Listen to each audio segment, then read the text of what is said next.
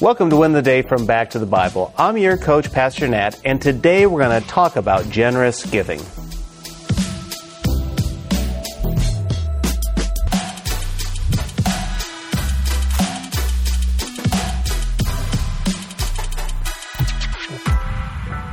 I don't pay too much attention to celebrity culture. I actually just find it annoying and pretty shallow. But recently, I saw a video about Meghan Markle and Prince Harry. It had been about how they've been real vocal about wanting this new private life. They wanted a life away from the limelight, and so that way they could focus on the causes that are really on their heart. But what this video was showing was it was no more than 2 to 3 weeks later that they were walking around the streets with a film crew. They were filming some kind of reality TV show.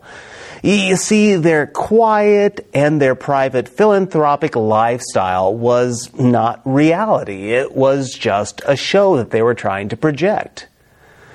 They were what we would call hypocrites. They're hypocrites because it wasn't really about the causes. It's really about them. Jesus warned us about our giving as well. You see, there is righteous giving and there's hypocritical giving, much of what we were talking about. But the question is, what's the difference? Well, Jesus has the answer for us as we walk with Him in Matthew chapter 6, beginning in verse 1. Be careful not to practice your righteousness in front of others, to be seen by them. Otherwise, you have no reward with your Father in heaven. So whenever you give to the poor, don't sound a trumpet before you, as the hypocrites do in the synagogues and on the streets, to be applauded by people.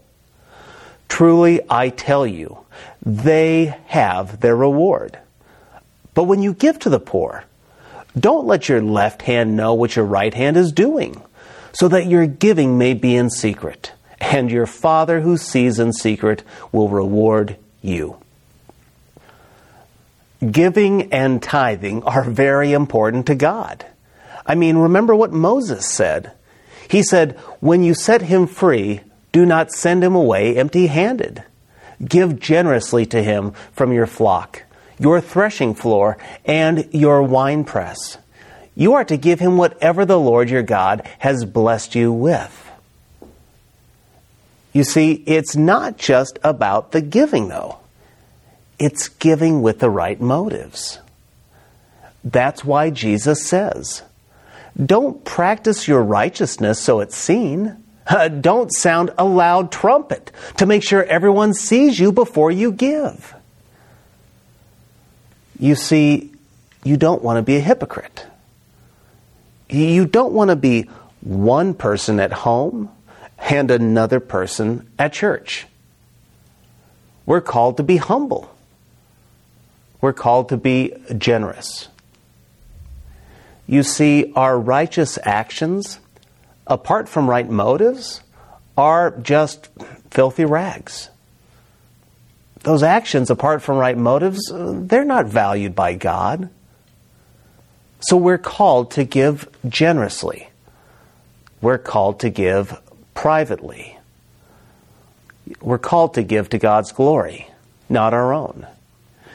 It's like John Stott said, Christian giving is to be marked by self-sacrifice and self-forgetfulness, not by self-congratulation. That's why this is my challenge for you today. Give generously with a humble heart.